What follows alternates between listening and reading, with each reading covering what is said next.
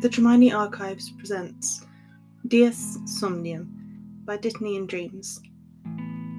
Summary. After the war, students were allowed to return to Hogwarts School of Witchcraft and Wizardry, with some older students returning for an 8th year to complete their studies.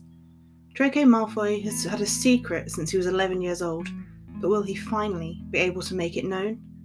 Hermione Granger is excited for the school year, but without Harry and Ron, will she make it through, even with her new friendship with a snake? What exactly is Theo Nott's deal?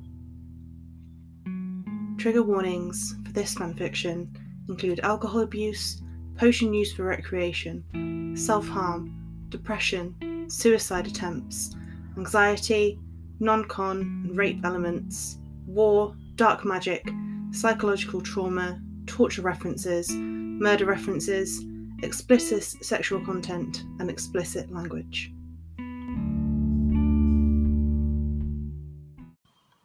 Chapter 1. At 11 years old, he thought that she was a swotty know-it-all. At 12 years old, he thought that she was dirty, a girl who had stolen some amazing pureblood witch's magic. At 13 years old, he thought that she was impressive in her ability to punch. At 14 years old, he thought that she was pretty, especially in periwinkle blue. At 15 years old, he thought that she was intelligent, strong, and beautiful. At 16 years old, he thought that she defied all logic and feared for her future. At 17 years old, he watched her be tortured on his drawing room floor and knew that he would never have the chance to tell her how he felt. At 18 years old, he walked into the sunroom of Malfoy Manor where his mother was preparing herself to leave for his father's sentencing. Draco Malfoy had always considered his mother one of the strongest witches he had ever known, and certainly the most elegant. The way she was able, even in the face of having to watch her husband be potentially sent to Azkaban for life, or worse, look immaculately put together in deep grey robes with not a hint of sadness on her face. She had already endured her own trial, and that of many of her friends, being one of the lucky ones to have not taken the dark mark, and to have also had the fact that she'd been incremental to the light side winning the war when she lied straight to Voldemort's face about Harry being dead. She'd only received a fine and a 6-month house arrest. She didn't even need the emotional testimonial the Chosen One had given at her trial to get off so lightly. Draco himself had yet to face his trial. It was something that filled him with dread, especially having watched a number of his former allies being sentenced, whether good or bad outcomes. Some of the people he had once looked up to as a child, although long since considered by him as good people he wanted to be around, had been sentenced to the Dementor's Kiss. He had also watched as some of his best friends, including Theo Nott and Pansy Parkinson, had sat through their trials, each receiving a summer of house arrest and being forced to return to Hogwarts for an 8th year with Muggle studies as a mandatory subject. If only he could bring himself to believe that he would get off even half as lucky as them. Neither of them had taken the dark mark, despite their parents playing a particularly in-depth role in the war. "Are you ready to go, dear?" His mother's voice pulled him from his thoughts, as he smoothed down his black button-down shirt before nodding and offering his arm to her. As he walked his mother to the fireplace to prepare to flee into the Ministry of Magic, he played with the Malfoy signet ring his father had given him right before both men were taken to Azkaban for questioning. He thought he should say something comforting to his mother. After all, he had suspicion that he was today going to become the man of the manor. He turned to her as they approached the fireplace, but she spoke first. "I'm so very proud of you, my dragon." She placed her remaining hand atop the one he was holding her arm with. "Despite everything that man has put us through, I'm proud that you are joining me today at his trial, and of how strong you have been through all of this." Proud, he thought. What on earth did she have to be proud of him for? He had bullied, lied, tortured, and even killed over the last 2 years, something a lunatic. All because he was scared, cowardly little boy who wanted to impress a man he once thought he wanted to grow up to be like. And even after the war was over, there was not much to be proud of him for. He had taken his anger and depression out in ways his mother would never find out about, often returning to the manor from sessions in the Muggle world stinking drunk and reaching for his new favourite possession. At that thought, and before his mother could pull him into the green flames of the flue, he quickly patted his pocket, making sure it was still there. He felt the sturdy square shape of the box in his slacks and let out a sigh of relief. He felt he would need it today of all days. He stepped into the flames and took his mother's arm again before loudly announcing, "Department of Magical Law Enforcement Trial Rooms." The trial rooms were designed to be as oppressive as possible, each with their own towering black onyx column and high seating for the Wizengamot to stare down at you, and a cage in the centre of the circular room to make a spectacle of the accused. While Dementors were no longer used in the trial rooms, their lingering magic could still be felt as you walked through the large double doors, and a chill still remained in the air.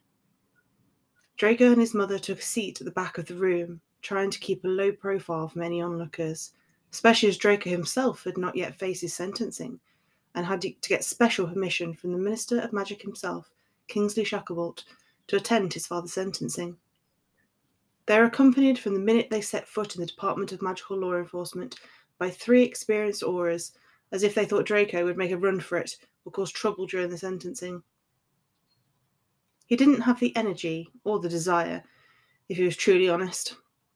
Whilst he loved his father still, he had lost all respect for the man and had been quite afraid of his capabilities, maniacal tendencies, and psychotic beliefs when he was still 15.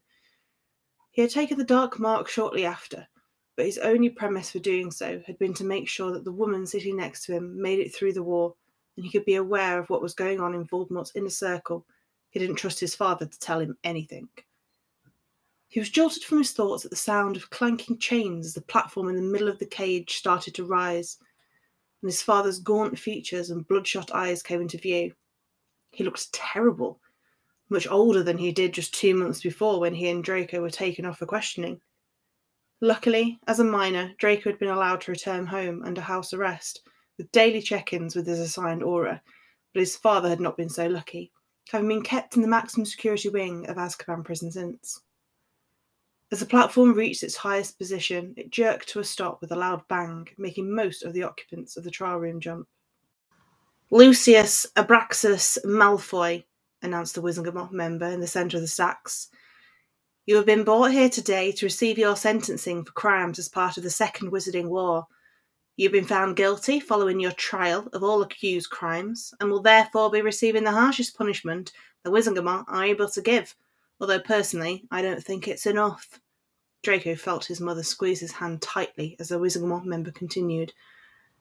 "You will therefore be sentenced to the Dementor's Kiss, which will be performed today in the Department of Mysteries. You will not be allowed any appeal or be allowed to communicate with anyone but your assigned aura beforehand." With that, everything happened incredibly quickly for Draco. The room erupted into applause as the Wizengamot showed their approval for the sentencing. Lucius Malfoy's eyes looked up for the first time in his sentencing, filled with fear and regret, searching the room frantically before spotting his wife and son. Narcissa Malfoy almost squeezed Draco's hand so hard he lost the feeling in it, while he felt a pit open in his stomach that his father was as good as dead in a few minutes. And he spotted, out of the corner of his eye, the pained sets of eyes of his friends, Blaise Zabini, Theo Nott, and Pansy Parkinson, accompanied by a familiar, bushy brown mop of hair and brilliant chocolate eyes.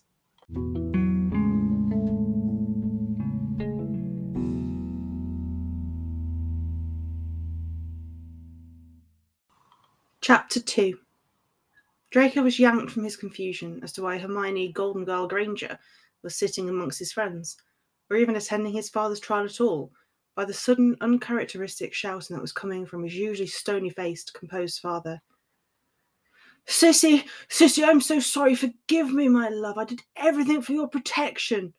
Lucius was fighting against the 2 auras who were dragging him by the manacles through a small black door on the far side of the trial room. Draco knew what was beyond that door. Everyone knew. As the door opened, a haunting chill ran through the courtroom, and within a few seconds, and after a final scream from Lucius of, "I love you, Sissy," the door slammed shut. Draco hadn't realised until that moment that his mother had been sobbing and latching onto his arm so tightly she had drawn blood where her nails had been digging in through his robes. He took all of her weight in his arms and slowly sank to the floor with her as she wept. It was the second time in his entire life that he had seen his mother break. The first being the night that he had been carried back to his room by his father for the excruciating ordeal of getting his dark mark. Hermione had been to all of the Death Eater trials of those who had been her classmates at Hogwarts. She didn't know most of them personally, other than a quick glare in the corridor or class, but she felt obliged after so much had happened, and so many of the children of Death Eaters had been made to go to the trial of their actions, despite not having the dark mark, and despite not taking any real action during the war. Them being persecuted for their name was about as logical to her as being persecuted for her being a mudblood. Blaise Zabini's trial had been the first she had attended.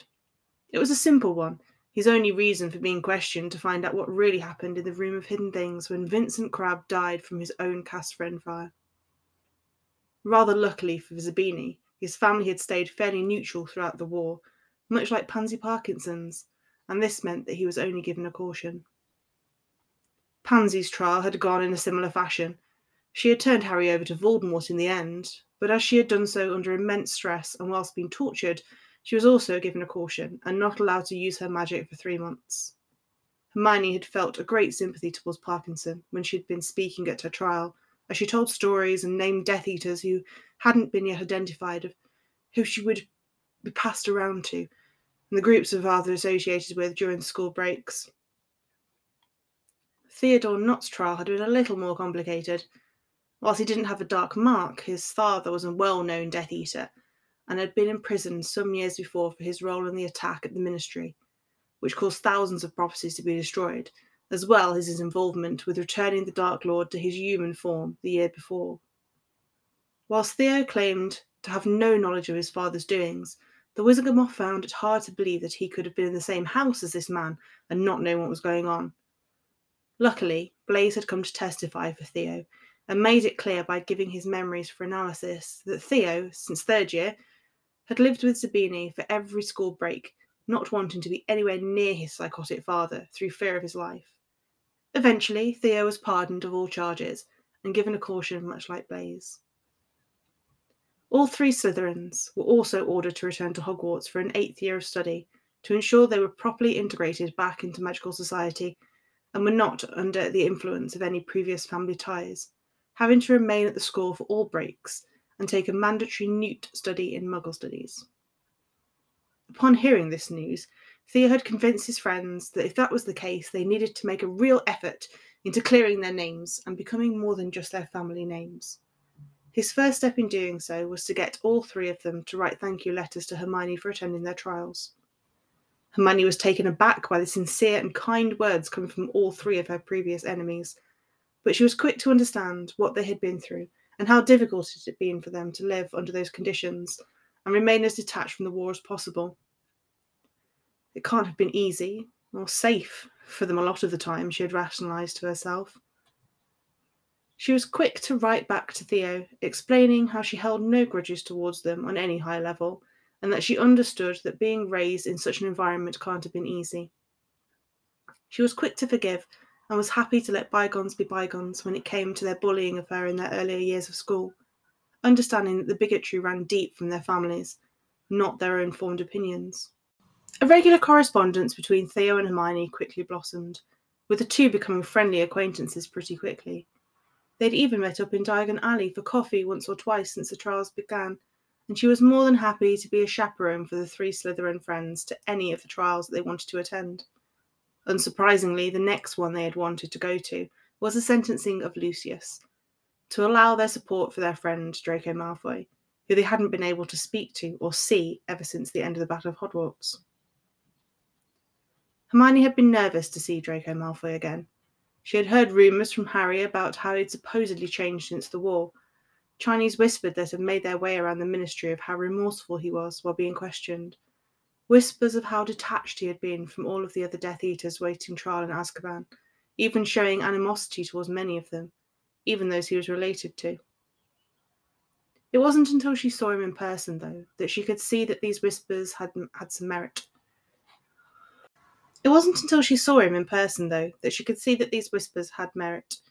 Maybe not to the extent of him being reformed, but he certainly was more mature and less of a git than he had been just a few months before.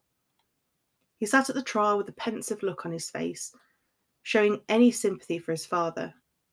His support for his mother was admirable, and he genuinely seemed to agree with the sentencing. Hermione swore that she saw him give a slight nod when the sentence was passed. She wasn't sure what to make of Draco Malfoy. Draco? He was still an enigma in her eyes. Yes, he was conventionally attractive. Yes, he seemed to be more demure than he had been in previous years, and she'd only heard good things from his friends, now that she called them her friends too. Stories of how he had no choice and the stress he had been under, particularly in sixth year, ringing in her ears as she watched him throughout the sentencing. She still couldn't get a good read on him. That was until the sentence passed and his father was being dragged away to the small black door. She got a glimpse of his eyes landing on her after quickly flicking around his group of friends. She was expecting him to look at her in shock, or with disgust that she was even there, let alone sat with his friends. But all she saw in that moment was a scared boy who seemed to be grateful to see her and get some calm from her presence.